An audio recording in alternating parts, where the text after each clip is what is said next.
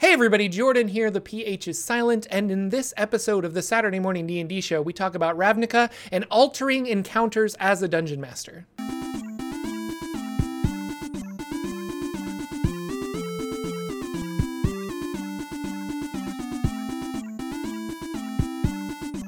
Hello, ladies and gentlemen. Welcome to the Saturday Morning D&D show. My name is Jordan, with a silent PH in the middle, and I am joined always by my wonderful co-host, Sir Lucian, over at Sir Lucian Gaming. Say hello, sir.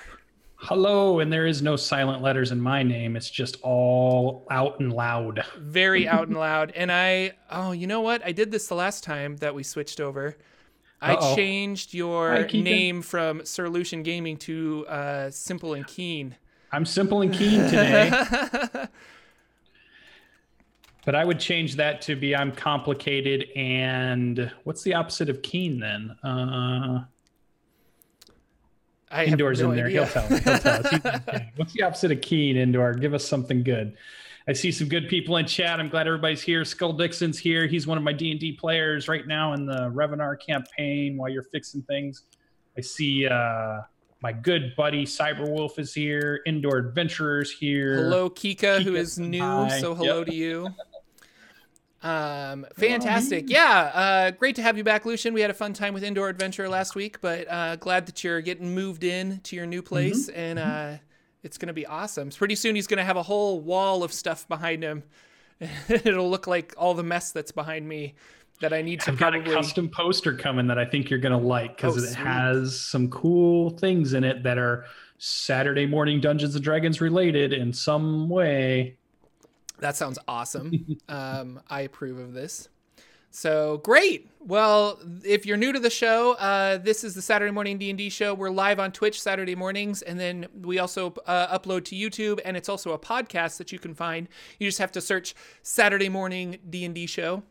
And my name is Jordan, and this is Sir Lucian, and we just talk about Dungeons & Dragons and kind of the games that we play in. So that's the format of the show. It's really kind of whatever is on our minds at the moment. And news-wise, have you heard about this Creature Codex by Kobold Press? Yes, and everybody likes a lot of Kobold Press stuff. They are a third-party company that does a lot of D&D extra stuff, and it's quality. And this one I've been seeing a lot of people talk about. I'll let you jump in it because I know it was something you're super into, but it looks pretty good. No, it looks really good. And just to talk about Kobold Press, like they've made a lot of really interesting stuff. Like they did I have the PDF, but I forgot what I bought. But it's like different types of magic they've made, and they made like different schools of magic that you can be. And so all 5th edition compatible stuff. But it made me think, like, if you wanted to do, if your players have the monster manual memorized, or if they have the player's handbook memorized, and you want to like create that sense of wonder that this is an evolving magical world that they don't know everything in, then borrowing these spells from these third-party companies or borrowing these monsters from these third-party companies is a great way to do that. And not that my players have the monster manual memorized, but I've been having a lot of fun pulling monsters from Tome of Beasts, which is their first book. And I haven't bought Creature Codex because I was looking at all of the monsters that I have. I'm like, I've got Tome of Beasts, I've got the Monster Manual, I've got Volo's Guide, and I've got Mordenkainen's Tome of Foes. I kind of feel like I have enough monsters to throw at my party, so I haven't actually picked up Creatures Codex, but I think maybe when I can find it on sale for like $40 rather than $50, I might pick it up just to add to the collection, because there are some really cool monsters in it. One being that there is a Shark Bowl Ooze, which is a giant ooze monster that has a living shark on the inside. The ooze will pull you inside, and I love oozes as monsters. I just think they're really fun. But the ooze will pull you inside the like shark bowl, and then the shark will attack you from the inside. And it's just, cool. They just have funny, weird things. I'll get into this later, but like in Tome of Beasts, there is a Horde Golem, which is like a golem made out of treasure. And I had my players fight this in our last campaign, and just like fun, tricky monsters like that. Like they came in and they're like, oh my gosh, piles of gold. And I'm like, and the gold attacks you. And it's amazing. But yeah. And did you use one? You did a one shot for us Were those the goblins that you used? Did they come from the Kobold Press? The Alchemist Goblin? They came from Volo's Guide to Monsters. Oh, that was it. Those are the ones that were pulling weird stuff out of their packs. Yep, And that's from Volos. Okay. I didn't even see that in Volos. How did I miss that? No, those are fun. Those are fun monsters too. Yeah, but they did do. I noticed chat said they did Deep Magic was the one you were. That's referencing. the one I'm thinking of. Yeah, thank you, Indoor. Yeah. They do map packs. They do creature codexes, layers. They just add lots of cool things that expand on a lot of cool D&D stuff that's out there, but then they pick something and they really expand in a different way in it. In another, I'm going to bring up something that's very similar to that with the Jetpack 7 group, because they're doing some very similar stuff to that too. But yeah, Cobalt Press is super cool. They even got their own, like, D&D 5e kind of has Forgotten Realms, and they've been nurturing Forgotten Realms. Kobold Press has their own world called Midgard that they've been like nurturing. So you could play a D&D game in Midgard. Excuse me, I got the hiccups. Could play a D&D game in Midgard, which I haven't really looked into it that much. But I mean, if you're, again, like you want to surprise your players, you're tired of the Forgotten Realms, though I don't know why you would be, but you're tired of the Forgotten Realms and you want to play in something else, and Eberron isn't your fancy, then maybe check out some of these other stuff. But I really love Kobold Press. I've been using Tome of Beasts a lot, and they just make some quality stuff, play tested stuff too. Like all of those monsters during the Kickstarter went out to people play tested them, they got the feedback, they tweaked everything before the final product came out. So it's not just like it's a quality thing rather than just kind of a cash grab. Like we'll throw 5e on it and then we'll send it out there and make some money off of this book. Like they really wanted to make a good quality product with play tested monsters and stuff. So yeah. Just look at their product page, 280 products, not going through the whole thing. Dungeons and Dragons, somewhere around 94 products split up between some of the editions, but also doing some Pathfinder stuff, Midgard stuff, like you said, Sword and Wizardry. So though they are not sponsoring the show, and we would love for them, they are a great company, and we just always like to point out these are the resources we use as DMs quite a bit, and it's always cool to see this other creativity stuff that's out there. They are really good, and they're kickstarting. They're finishing up, or they had just finished one of their Kickstarters, and I'm sure they'll be doing more because they like to do lots of Kickstarters for their things too. So just keep an eye out for the Cobalt Press stuff because it's super cool. And then in other news, some friends of, not necessarily Saturday Morning D&D show, but friends of Forgotten Realms Explained, the Absolute Tabletop group, they have done a new Kickstarter, and it's called Shadows over Drift Chapel. And I will be honest, I don't know a ton about this other than I watched their little video on it, and it kind of seems like this weird, dark, not campaign setting, but adventure.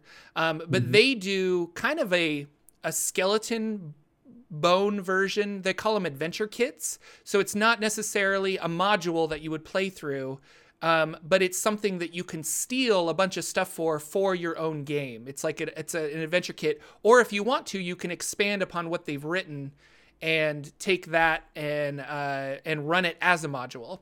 And I have their first one called Oath of the Frozen King that was really good and really good maps and like really polished, really awesome stuff. So Absolute Tabletop does some really like kick-ass stuff. And here, I'll put a link in the chat. Frozen King got a lot of hype. It's not a setting kit. They really call it an adventure kit because it is just like, here's an adventure, but it's so modular that you can kind of take whatever you want from it, and then, or you could run it as a module. I don't know. It's half and half. It's like just kind of like Kobold Press does this too. They have a book called Book of Lairs that's just a bunch of, like we're 8th level. Let me go to the 8th level section of Book of Lairs, and here's like a one shot that you could run. It's kind of like that.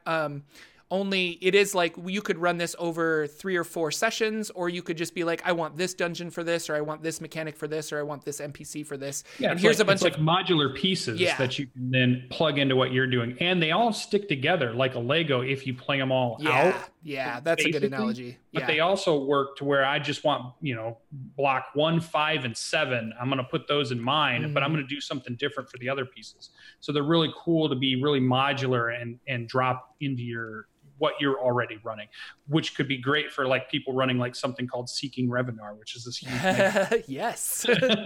No, 100%. So yeah, and you can go to absolutetabletop.com, and they have like Oath of the Frozen King, their other one. You can order a PDF of that. I don't know if they do print on demand. You'll have to check their website, but I have the PDF of Oath of the Frozen King, and it's really good art. It's really good fun. It's a fun way to make a dungeon where you kind of like drop dice on a piece of paper, and then from that piece of paper, the dice kind of tell you, okay, I dropped a 4 of a d6 on this, so that means that this room is going to be the 4th column on this table. So you kind of make it different every single time, which is fun. So yeah, you should definitely check out their stuff. What else is happening, Lucian, in news? Well, Dungeons and Dragons, they're really kind of gearing up. Coming up pretty soon, their November is when they start doing some of their fundraiser stuff for Wizards of the Coast and Dungeons and Dragons. So you've been seeing a lot of stuff where they talk about Extra Life. And with Extra Life, they have a Dungeons and Dragons team that you can go and sign up with, or you can donate to the different team members, or even be one of the team members that's going to do streaming of gaming or playing of gaming, and people are going to sponsor you or give, donate money towards that.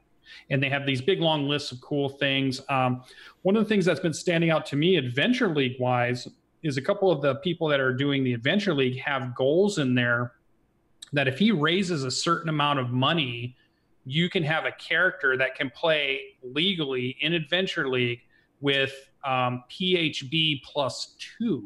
Normally the rule is you get PHB +1 extra resource, but this is a +2. And there's like, he's going for something astronomical. Like if he says if his total donations from everything, from everybody helping him out, somehow reaches like $500,000, the whole next season, season 9, for every single player, anybody that wants to play it, would be PHB +2 also.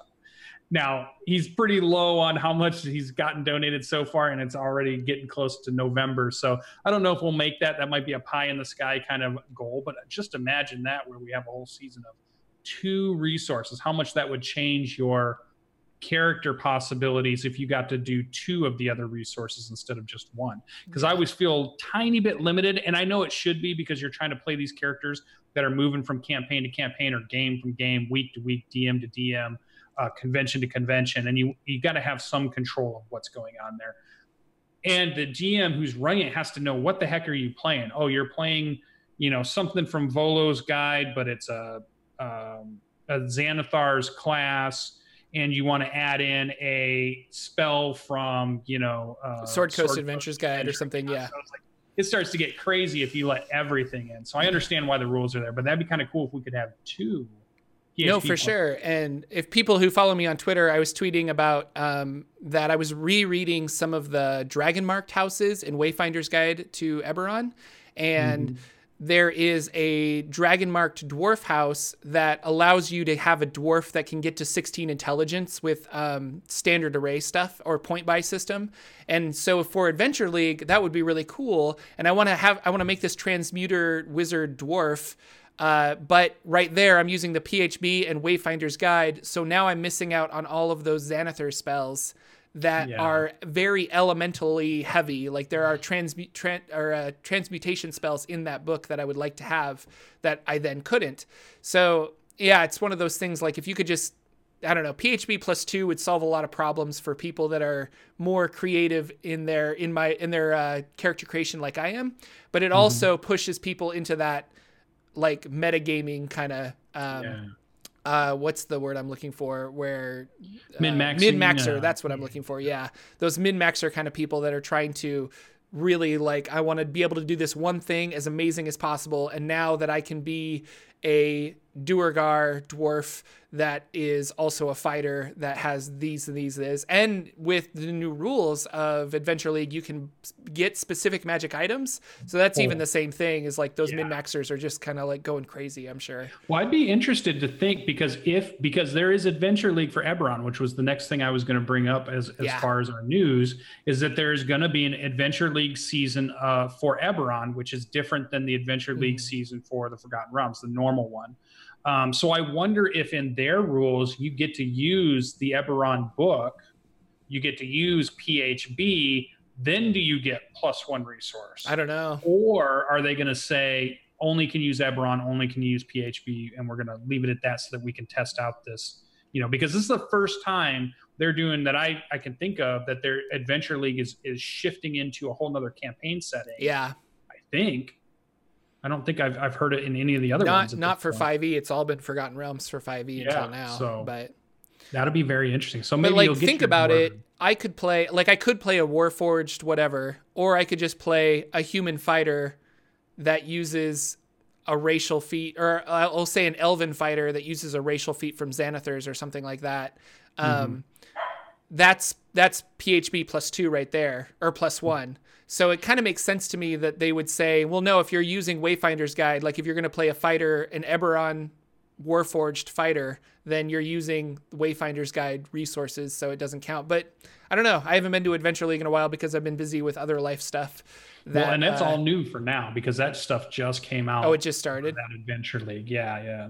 So for the Eberron one, like in fact, the very first adventure, which was the other piece of news I had for today, has been released out on DM's Guild. It is called DDAL ELW00. You can look it up. It's called What's Past is Prologue.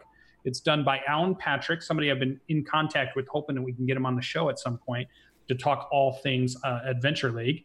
And so he's written this, the very first one. So it's the official DDAL ELW00, just like all of the Forgotten Realms one have like a designator for all of their Adventure League adventures.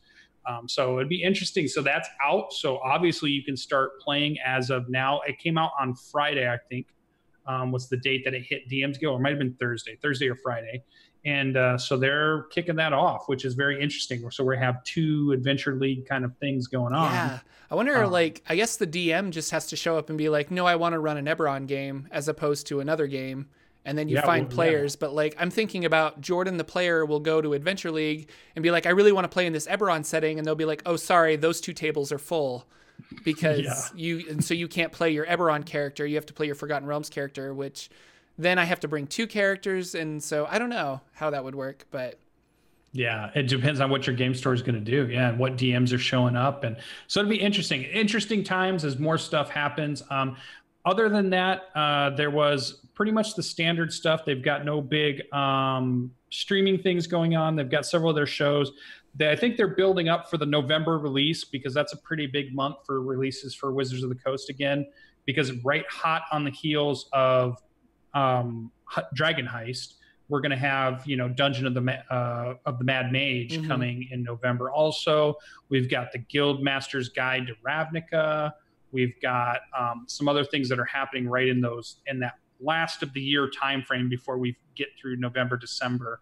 And then we probably pretty soon, I bet in the November shows for Saturday Morning D&D show, I bet we are able to start bringing you some news about what's going to be coming in 2019. Yeah. We're going to start seeing some of that stuff. So it'll be very interesting. So somebody asked me an interesting question the other day. They said, will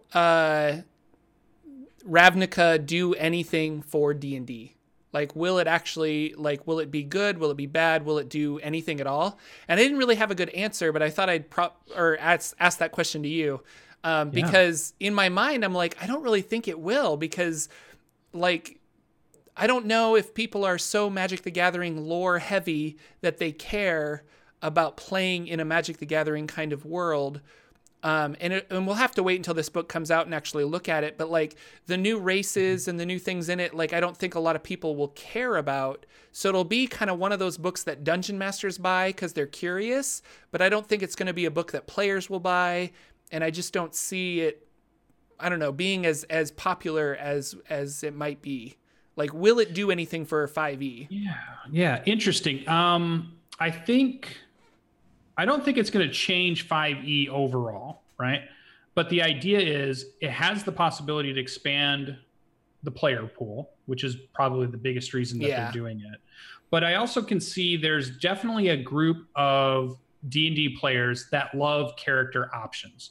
And it doesn't matter where those character options come from, because if they didn't really care that much, you wouldn't see all these third-party groups and press and books being put out of that kind of stuff. Like if you go to Drive-Thru RPG or you go through DM's Guild, you'll find all kinds of extra subclasses, extra races, rules for playing this. And the only reason any of that stuff would exist is because there's people out there that really want to have this different type of character.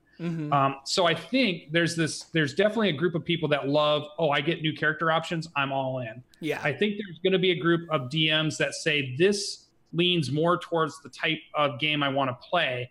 I kind of feel it's more of like an Eberron crowd than it is, say, like a Dark Sun crowd or a Greyhawk crowd, right? So I think they could garner some of that kind of group. But I also wonder if, we don't know how big it'll be. We know the player base of Magic the Gathering is pretty big. Is there a group within that? There's probably plenty, like you said, that could care less about the actual lore that's going on. They care about the mechanics of the card game and playing card games and tournament playing and building decks and all the cool stuff that goes with that, right? That's what they're into. They don't really care about the name on the card or the artwork that shows it. But I have always been a huge fan of the artwork and the blurbs at the bottom of the card. And I've always wondered while I'm playing, I was like, what does this look like in real life if it wasn't just a card game, but it was a battle being played out? Or how could we play something like this role play wise that's not a card game? Because a card game's fast and things are happening and going on. But what would this look like in a battle? And I'm sure there's probably a segment of their community that's into that. And now they're going to have this outlet to say, well, what would happen if we played Dungeons and Dragons, but we played as if we're Magic the Gathering, you know, sorcerers or planeswalkers. Yeah. Now this guild isn't quite that, because it's still Dungeons and Dragons with a facade of another world, right? So it's basically another campaign book, just like Eberron is Dungeons and Dragons with a facade. Greyhawk is a Dungeons and Dragons with a facade. Forgotten Realms is Dungeons and Dragons with a certain facade around it. So this is just going to see who is interested in those. I am a huge fan. I just don't know if there's 10 more fans like me, if there's 1,000 of them out there, if there's millions more like me that are waiting for this. I don't know. Is it going to change Dungeons & Dragons 5th edition at all? I don't think so. I don't think it's going to hurt it. Yeah, I don't think having more products is going to detract from it. I think it'll be interesting. I think the artwork we're going to get from it is going to be phenomenal. And I think if you're a company, if me and you are a company, you know, we have me and Jordan are doing Saturday morning D&D show, and we decided to do something else. It's not beyond the realm of possibility that you want those two things to interact.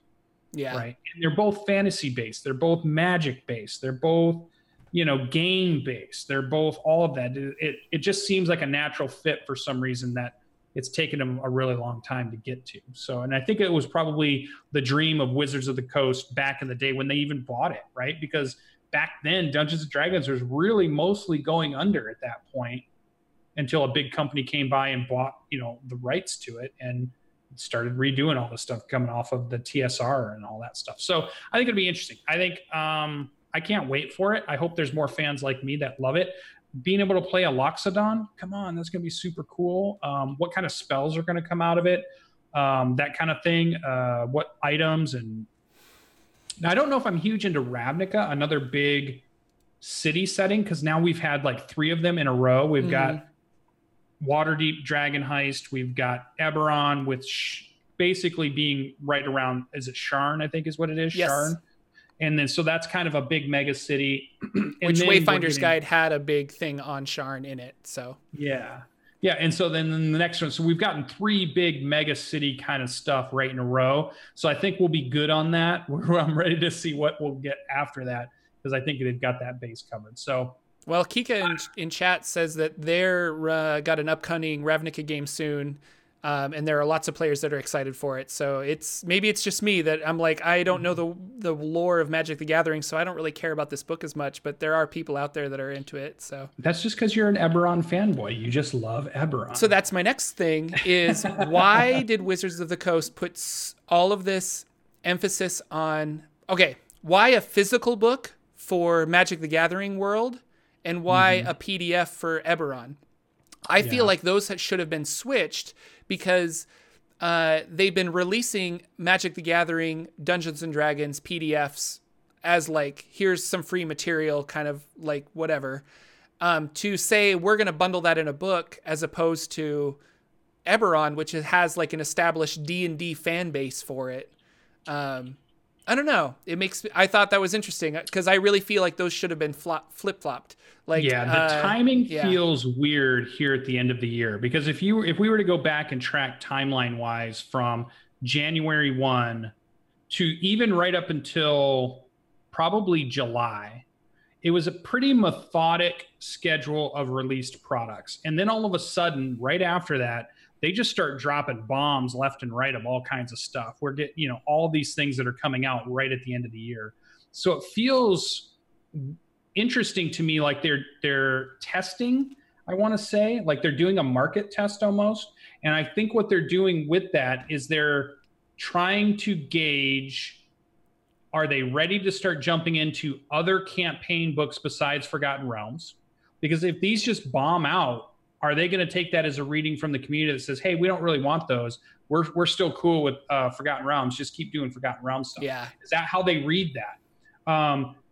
And another test is delivery. Can we get away from, and can we make money from non-printed books, which is kind of the Eberron route at the moment. And I also almost feel like, I don't know, like, all those interviews you've been kind of keeping up with, the talks you listen to with Kevin Baker about, Eberron and stuff, I still get this feeling, though they keep saying it's never there, that there was some tension going on between those two parties of what Eberron should be. And that maybe delayed it longer when it could have come out sooner, but they never got past whatever that sticking point was. So that could have been something we saw much earlier in the year, and it felt like it finally just got pushed to here, but then it got pushed right in the middle of all the other, not interesting. I don't want to say other interesting as if it's not. I want to say all this other stuff that's happening at the end of the year. It finally, they got over whatever their sticking point was, and they dropped it in. Now it's in this crowded area of products that have come out. Now what's going on? So I wonder if it was because of some stuff we don't know in the background between them trying to figure out what Eberron and when to release Eberron. And because they must have been talking to themselves to say, when do we release another campaign setting? Yeah. Because there's just so many people bringing that conversation up, and there's so many people that have their favorite. There's the Spelljammer crowd. There's the Dark Sun crowd. There's the Eberron crowd. There's all these different crowds of people. I'm Greyhawk. I'm a huge Greyhawk. I'd love to see Dungeons and Dragons go back to Greyhawk. And that's been since, advanced Dungeons and Dragons. Mm-hmm. You can see that. So there's all these different groups, and we've all been saying, where's this, but they've been so super focused on Forgotten Realms, right? So, and I love it. I love Forgotten Realms. Don't get me wrong. But it's interesting that this feels like the test phase, or the marketing test, the real-time test of, is the community ready to jump campaign worlds? And what type of products do they want? Because we've covered all the products they need, right? They've finally gotten out all the 5th edition books that a game needs. The player handbook is out. The monster manual book is out. Dungeons & Dragons. Some supplements to those are out.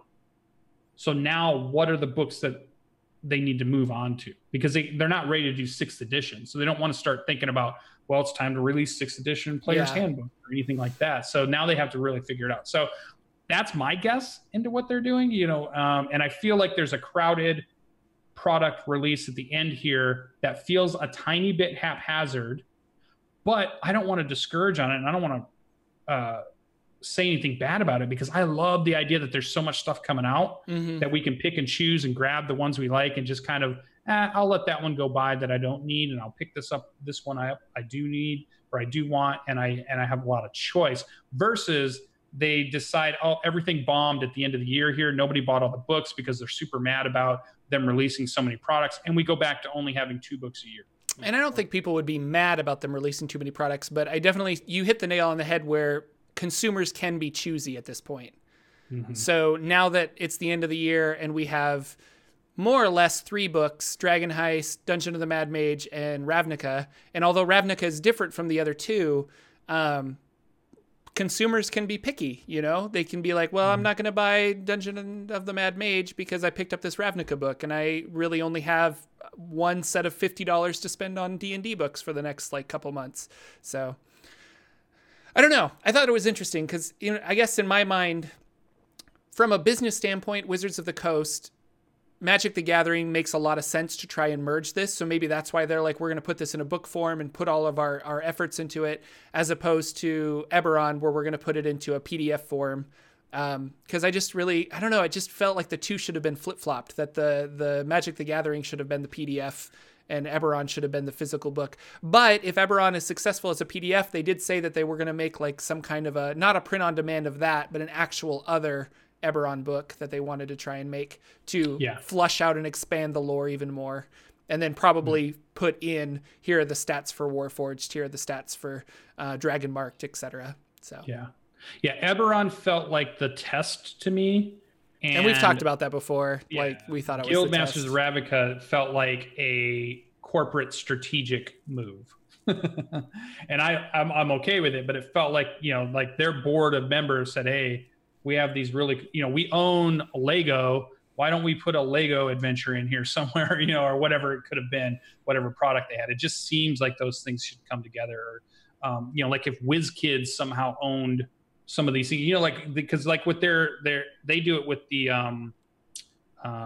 what's the game, HeroClix, but they get all kinds of genres. It started out with one genre, and it might have been superhero, and it might have been only one of the groups, might have been just Marvel based, but it expanded to everything. And so all of these different franchises can come in and then be part of that game. And too. What was that dice fighting game? There was a D&D version of that. There was a superhero version of that where you you bought expansions that were dice, and then you could like have cards and dice and stuff.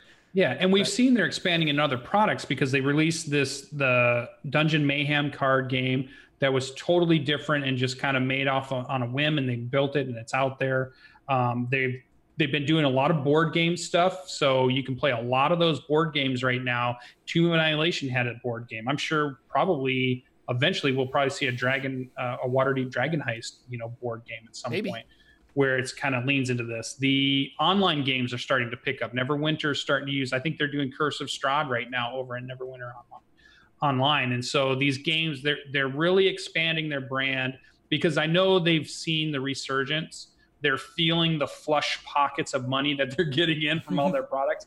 And it feels like we're moving back to that period where D&D was super popular, which meant you get a Saturday morning cartoon all of a sudden. You get breakfast cereals with it. You get T-shirts and apparel with it. You get, just anything and everything becomes D&D related. And we'll probably get to that oversaturation point, and we'll get to that point where we're like, okay, do we need a D&D toothbrush? Do we need, D&D water bottles? Just like it's going to go crazy. Yeah. But they're going to make their money. It'll happen. And then, that's just how business works. People are there to make their money. So. Well, cool. So you've been moving, so you probably don't have a lot of D&D to talk about. But like, what's going on in your games, or are you running stuff? What's happening? No, yeah. So everything's been focused on the move. I've been lurking over on my Discord channel for the mega campaign that I launched dumbly several weeks before I was going to move. But it was just because there was so much player excitement going on with it that I just felt like I wanted to get it launched and going. Because everybody I told about it, they were like, well, I want to do this. I'm ready to get into it. My players are really ready to go. So I just launched it. And so they've had about a week off. We've had no games, but they're still super active in the Discord. They're role-playing in the tavern, talking with each other, interacting with each other, challenging each other, doing all kinds of stuff just offline, which makes me super happy, because it means that they're into the game, they're excited about the world, and they can't wait till we start getting games back. And I can't tell you really about what I did before, but I can tell you everything's going to be kicking off again. So we're going to have a Monday night game. We are going to have a Thursday night game. I'm going to go ahead and start posting up the schedule over on the Discord channel so that people can, the party leaders can try to vie for the Thursday slot. And with the end of September coming up, I'm probably only going to be able to run 2 games a week, but I'm going to make a big push when we get towards November, end of November, into December, to really ramp up the number of games I'm going to run, to give a lot more people an opportunity to play. And for people that are from different time zones. So as far as European or Australian, we started getting some people signing up. And so I want to make sure there's some dates in there, some times in there that they can also get their group out and play. So all of that's going to expand out even more over November and December as I begin to really ramp up this mega campaign. And anybody here in chat, if you want to play in it, you can sign up to it too. You can send me an email at seekingrevenor@gmail.com. Let me know you're interested, and I can send you the information, and then you can also probably play in this too. I think we're up to something like 30 different players have signed up. Wow. We've got 2 or 3 groups are going on. There's a lot of cool stuff going on. They're helping me build the world at the same time I'm doing some really cool stuff. The world is a Forgotten Realms-ish with lots of homebrew thrown in and lots of products that come from other areas. I've got some stuff I grabbed from 4th edition. I've got some stuff I grabbed from AD&D. I got some stuff I've grabbed from third-party groups.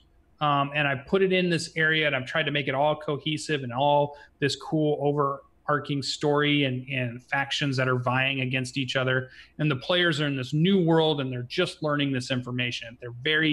They're just making the very first excursions into this unknown continent that's just been discovered, as far as they can tell, from the Sword Coast. So it's really cool. Lots of stuff's happening, and I'm super excited about it just because of how excited the players are. So schedule's starting back up. It's great to see people in Discord. Eventually, I want to find a place to copy and paste some of these stories that the players are writing. I might do like a blog site or something at some point when I get some time, because they are super creative in their character backstories, their interactions with each other. Sometimes they do just like their thoughts in their mind or something while they're sitting at the tavern. And all these things are really cool just to sit there and read for a 5 or a 10-minute thing to say, oh, what is Iravel doing? Or what is Sir Klaus doing? Or, what is the Monster Squad doing? All these different cool characters and groups that are forming. So it's super cool. And I've got my real life friends are starting to jump in and jump in with the hype. I've got friends of the show from Saturday morning D&D show, even some just regular Jordan fans. I got a couple that said, hey, I heard of you just from Jordan, and now I'm over here from the Forgotten Realms stuff. So we're grabbing people from all over into this mega campaign, which is super cool. So I'm excited. Can't wait to play more games. I can't wait to play more than just Dungeons & Dragons also, though I have a lot planned for Dungeons & Dragons. Yeah. And, so I'm playing in 2 games, an Adventure League game of Tomb of Annihilation. I'm also playing in a homebrew game sitting at a table rolling physical dice, which is super fun. And conventions will be coming up, and we're going to be doing all that stuff. So that's cool. That's where I'm at. If you have good ideas for Dungeons & Dragons decor, let me know. Send it to me in the chat, or you can send it to me in the comments of this video over on the Saturday Morning D&D Show YouTube channel. And because I want to get some poster stuff. Don't they have those Illithid head mounts thing? You should get one of those. I need that for sure. Maybe a big dragon head coming out. Would be something cool. Crazy like that. So, something expensive. That's what you need. Yeah, something expensive.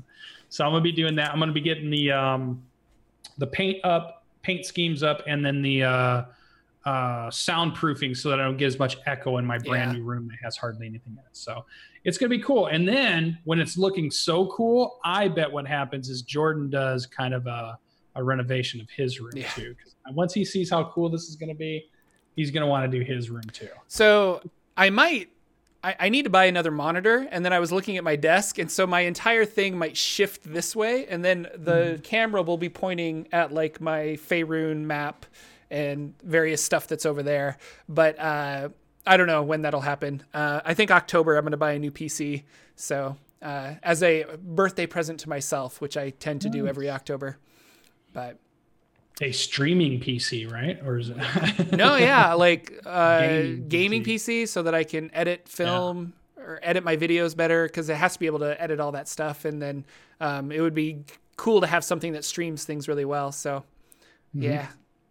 So that is what I have done, but I'm hoping Jordan got in a lot more Dungeons & Dragons than I did. Now, I did watch the Saturday Morning D&D Show. I was able to catch on, and I want to say it was super cool to have Indoor Adventurer come in and hang out. I've got to talk to him quite a bit, but it was cool to see you guys interact and talk about your campaigns and and what he's running a lot of stuff just Yeah. like I'm running. So it was a good fill in, which was super cool.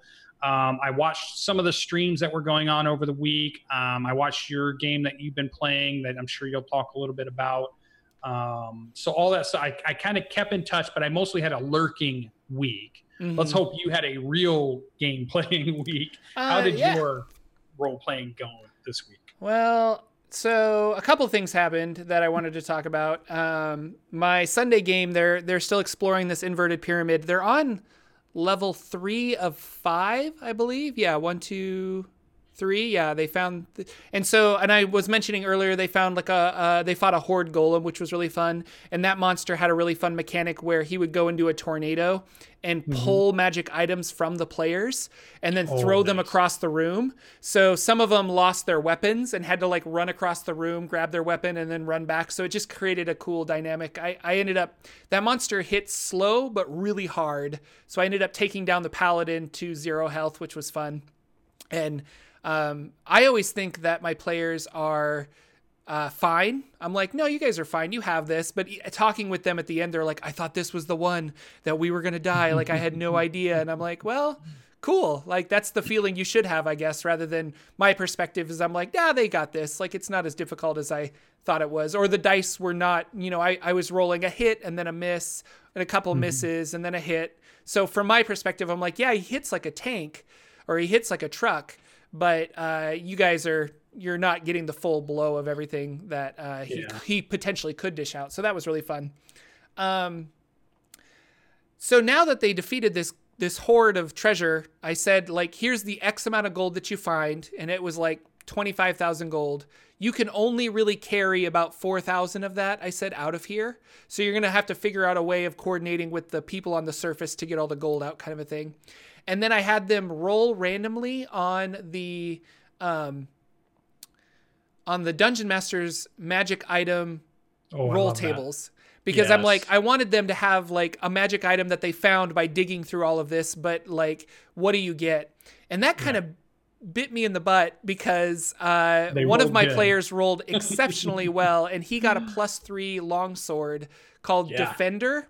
And Defender is like you can attack, and it's a +3 sword, so I could attack with +3, or I could attack with 0 and add that +3 to my armor class for that round. So it's a really versatile sword, and it's really cool. And I was just kind of like, man, I was like, maybe they'll get a +2 item. I could handle that, but like giving a +3 item this early felt broken. But also, I liked the idea of kind of rolling randomly. So I don't know, should I have? And the rest of them found various like powerful potions. One of them found a piece of armor that was really good. So it was balanced for the rest of the party. But for that one player, he got a really powerful sword. Should I have been like, here's the magic items you find and really like go out? Or rolling randomly is fun though. So I don't know. What would you have done? Fun. Yeah, I think it's fun fine tuning because like in some adventures or some campaigns, I'll fine tune so that you can get the right item to the right person. So it kind of makes sense and it makes them feel kind of good. And there's story reasons why they found it. Like the ranger found the cool bow that makes them kind of cool. And that's cool. But I also I did in just my recent one at the very end of our last campaign, the pre-campaign where they found a treasure hoard. And I said, all right, you guys are going to dig through it. Get your dice out. I opened the Dungeon Master's Guide right in front of everybody, right on the camera, and said, okay, John, roll your treasure. So he got to roll it. He got the dice, and I'm flipping through it. I'm going to table this and table it. Just like, and you got this, and you got that. You know, like half of them got something like super cool. A couple of them got something that was like, oh, I don't know about that. But it was like, but the randomness, I think, throws something into it that makes it feel fun. Yeah. Though I don't think I would do it on every single one. It feels more like the one every 5th time or one every 6th time. That feels fun to do, but not all the time. Well, and this felt like a perfect time to do it because they're actively searching in this mound of like treasure. Like what can they find? Because it's like Jordan doesn't even know it's here. So let's just see what this ancient wizard has accumulated, kind of a thing. So I won't, cool. I don't regret it, but it will be interesting going forward to see how strong this particular player is with his new sword. So yeah. And I thought it was going back to one other point real quick before you move on. I feel like as a dungeon master, I've been sharing that feeling, like you said, where we kind of are watching how an encounter unfolds. And we have one really idea of it is like, they've got this. I mean, I'm looking at where the hit points are because I know where the creature's hit points are. I'm seeing how many times they're hitting them. Maybe they're hitting 3 of the 5 times they're swinging. Like the math is running through my head. I'm just like, yeah, somebody's going to get hit hard, but then somebody's going to get them back up and they're back up to full fighting ability again. And they're eventually, I could just tell like, okay, I think they've got this. And then after the whole session's done and I talked to one of the players, they're like, oh, I thought that was it. I thought that was TPK right there. And I just kept thinking, well, I mean, no, it didn't seem that way to me, but I had more information or whatever. And so, yeah, it's funny to have that feeling where you think, oh my God, this is fine. But they are just like, this is the hardest thing we've ever had to do. Yeah. And then speaking of rolling randomly on stuff rather than having it like pre-made, my Hot Springs Island game, all of my players are now level 4, and I roll randomly for all the encounters. So we come to a new square, I roll randomly. I'm like, you know what? You found 2 zip birds, and it'll say in the encounter, like, these zip birds are aggressive, or these zip birds are retreating from another enemy, roll again, and you roll again on this other one, so they're kind of fighting.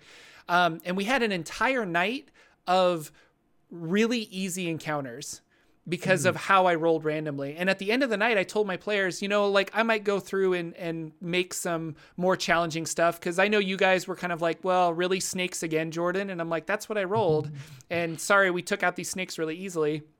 Nobody ever felt like they were in danger. Like, the Hot Springs Island felt very tame.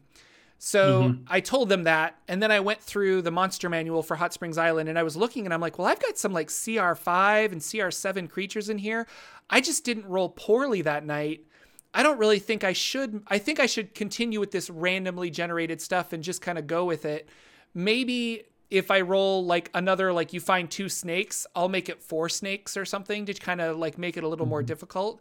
But I don't know. Like, that was another thing where I'm like, I'm rolling randomly, but my players were kind of like, that was a really easy night. I'm like, but there are really difficult stuff in here. You guys just got really lucky this time around. Lucky as in a relative term, but yeah. And that's the thing we fight, right? Because the idea is, if you're tailoring an adventure where everything they fight is always exactly the right level for them to overcome barely, is that a little contrived? Because what world is that ever happening where only the exact challenge that you have the skills to meet is presented to you, right? It's never something super easy, or it's never something so hard that everybody dies, because that's not the type. We're always trying to build balanced encounters that they have just the right resources to overcome. But in some ways, I feel like that's artificial. That's not a real breathing world. And I get that the Tomb of Annihilation has a little bit of this because you do a lot of random encounters in the jungles. But with the Hot Springs Island, I think it's the same way. They're trying to simulate an island. Yeah. And they're not trying to simulate a structured narrative encounter base. So you're going to hit spots of boredom, I think, or spots of it was too easy. And we did that same thing in Tomb of Annihilation, where we hit these big runs of, oh, you guys get to fight the raptors again. You know, the same one. Oh, here's that same T-Rex that you just fought. Yeah. Here's another one, because of the way the random rolls come out. But I think as players, when I was playing that, I never thought, oh, my DM is just lazy, or my DM should do something differently. I always looked at it as a player, like, cool, more XP, and cool, let's get through this. I don't have to worry so much about it. My character's not going to die today, but we can keep going through, and let's keep pushing deeper to where we need to go. I think the thing that we could do as a dungeon master, and I think when it would happen to me too, is that it challenges us to find a way to use the same creature, interesting, not change the creature, right? So I had a campaign that was called the Black Door campaign that had a lot of undead in it. And my idea is that they were going through this portal into a world that had been overrun by zombies. So the basic full-on, the zombie bite had happened. It started spreading all over the world. And now let's throw some D&D characters into that, what would happen. The problem is they're always fighting zombies because the whole world is zombies at this point. It's just zombies. So that would be like that same role coming up over and over. And I let my players down a little bit because I would be like, oh, okay, so it's 8 more zombies. Here we go. Let's roll. Let's do it. Our encounter of 8 zombies. Oh, this time it was 10 zombies. Let's do that. And it got bogged down. And I felt like it was boring because I wasn't using them in a different way. I was using them the same way, even though they were the same creatures.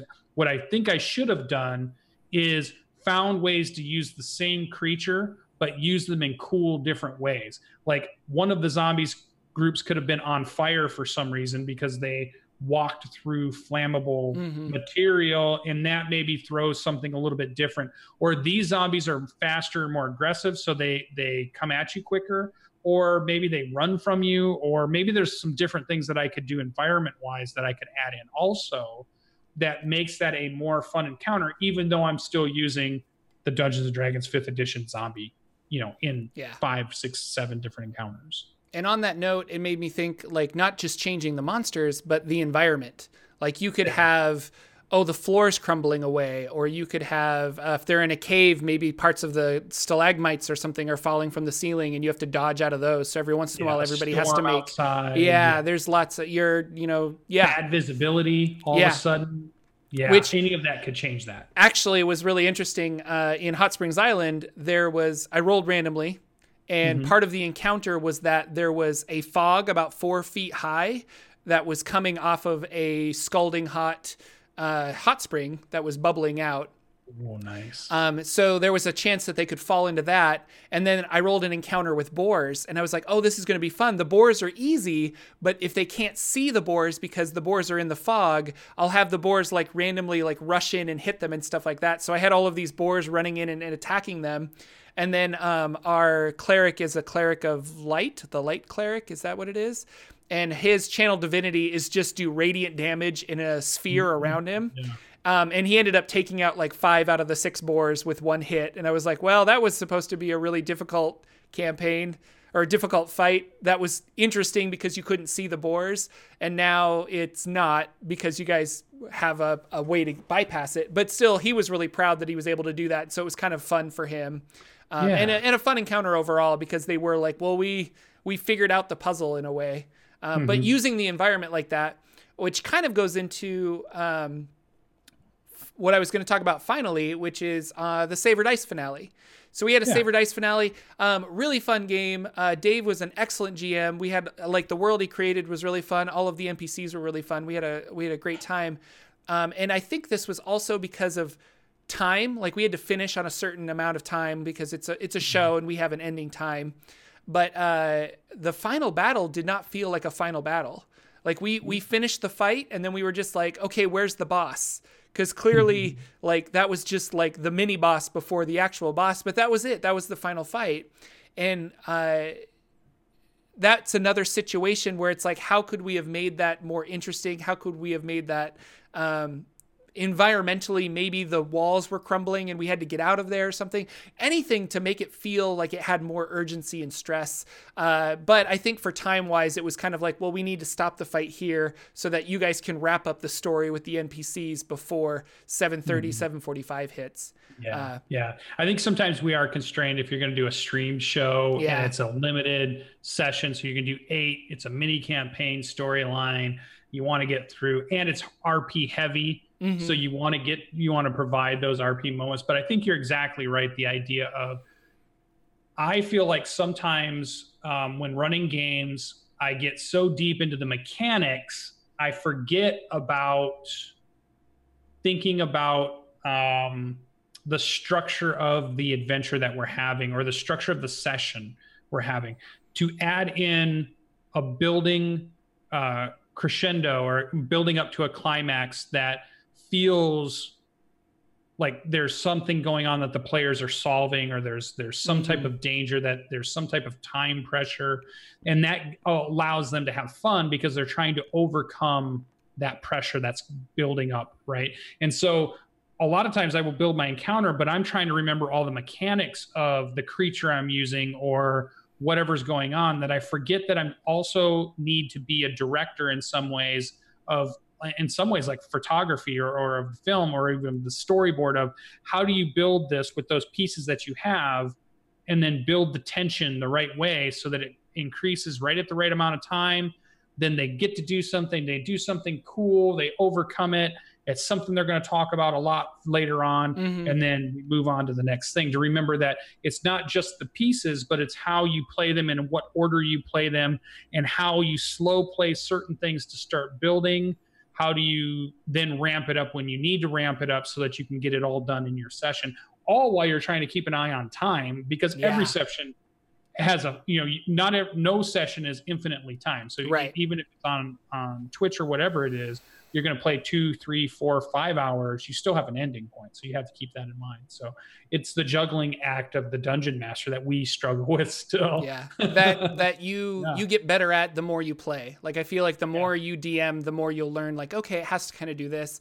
And in that situation, I think Dave had plenty of monsters. I think he had like really interesting monsters that were going to try and like mind control us and stuff like that. Like, it was a fun fight.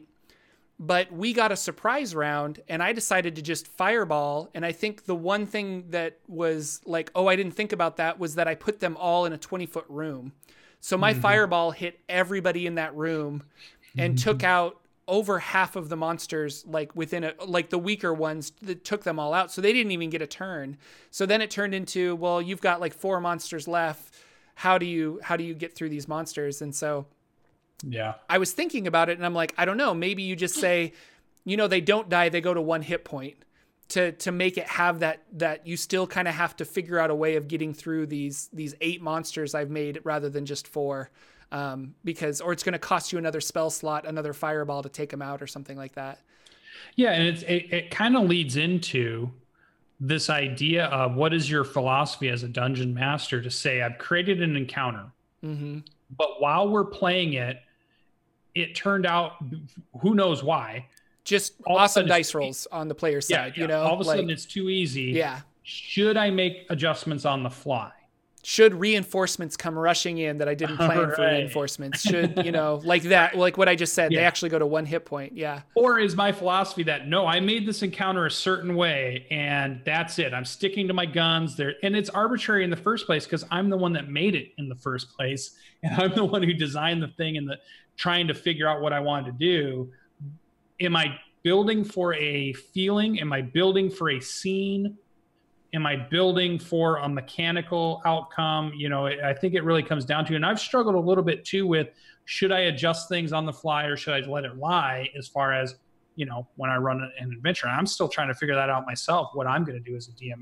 I've done both and I flip-flop back and forth to see which one feels right to me. But, and I still don't know if I've landed on the one that feels right to me yet. Maybe this is a good topic of conversation for our next show. And we can like deep dive into that some more, because it's something that, like, I don't know, like, do you play by the rules that you've set because it is a game with rules, or do you improvise it to try and make it more interesting? But then are you like hand holding your players in a way where you're like, well, they've already won, but I'm going to make them like suffer some more so that they feel like they really won. And going back to, if your players have the monster manual memorized, then, they kind of look at this and they're like, that zombie should be dead. Like, I know the rules. Or should they suffer if I made an encounter and didn't realize it was too tough by accident?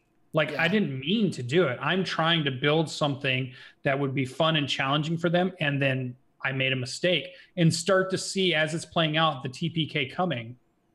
Should I be doing something? Should I make an adjustment? Or do I let it lay as it goes? Nope, that's how I created it. So that's how I'm going to run it. Yeah. And again, I created it. So I'm the one that's at fault in the first place. So I think that could be a really good conversation to have from a DM standpoint of where you go and what to do, what feels right for you and your game that you're running. Yeah. And it might just be a case by case basis, but hey everybody, thanks for coming out to the Saturday Morning D&G show and watching us live and listening to us as a podcast or watching us on YouTube. We love comments, so leave some comments on our YouTube channel. That's really great. And yeah, this was a good show. Like, I had a lot of fun talking to you today, Mr. Lucian. Yeah, well, I was gone a week. Now I'm back a week. Now I'm looking over at Twitch while you're getting us out, and I'm going to look to see if there's somebody we can go raid real quick. I'm looking for the Dungeons and Dragons. Cool. Now, before we do take off, though, next week we will not be having a show, which is so sad. I for sure will be gone and out of town, so I just won't be able to stream. Lucian is like 80% sure that he's not going to be here, so odds are we won't have a show. And it'll be, I think, the first time that we haven't had a show, because both of our schedules just didn't work out to like stream something.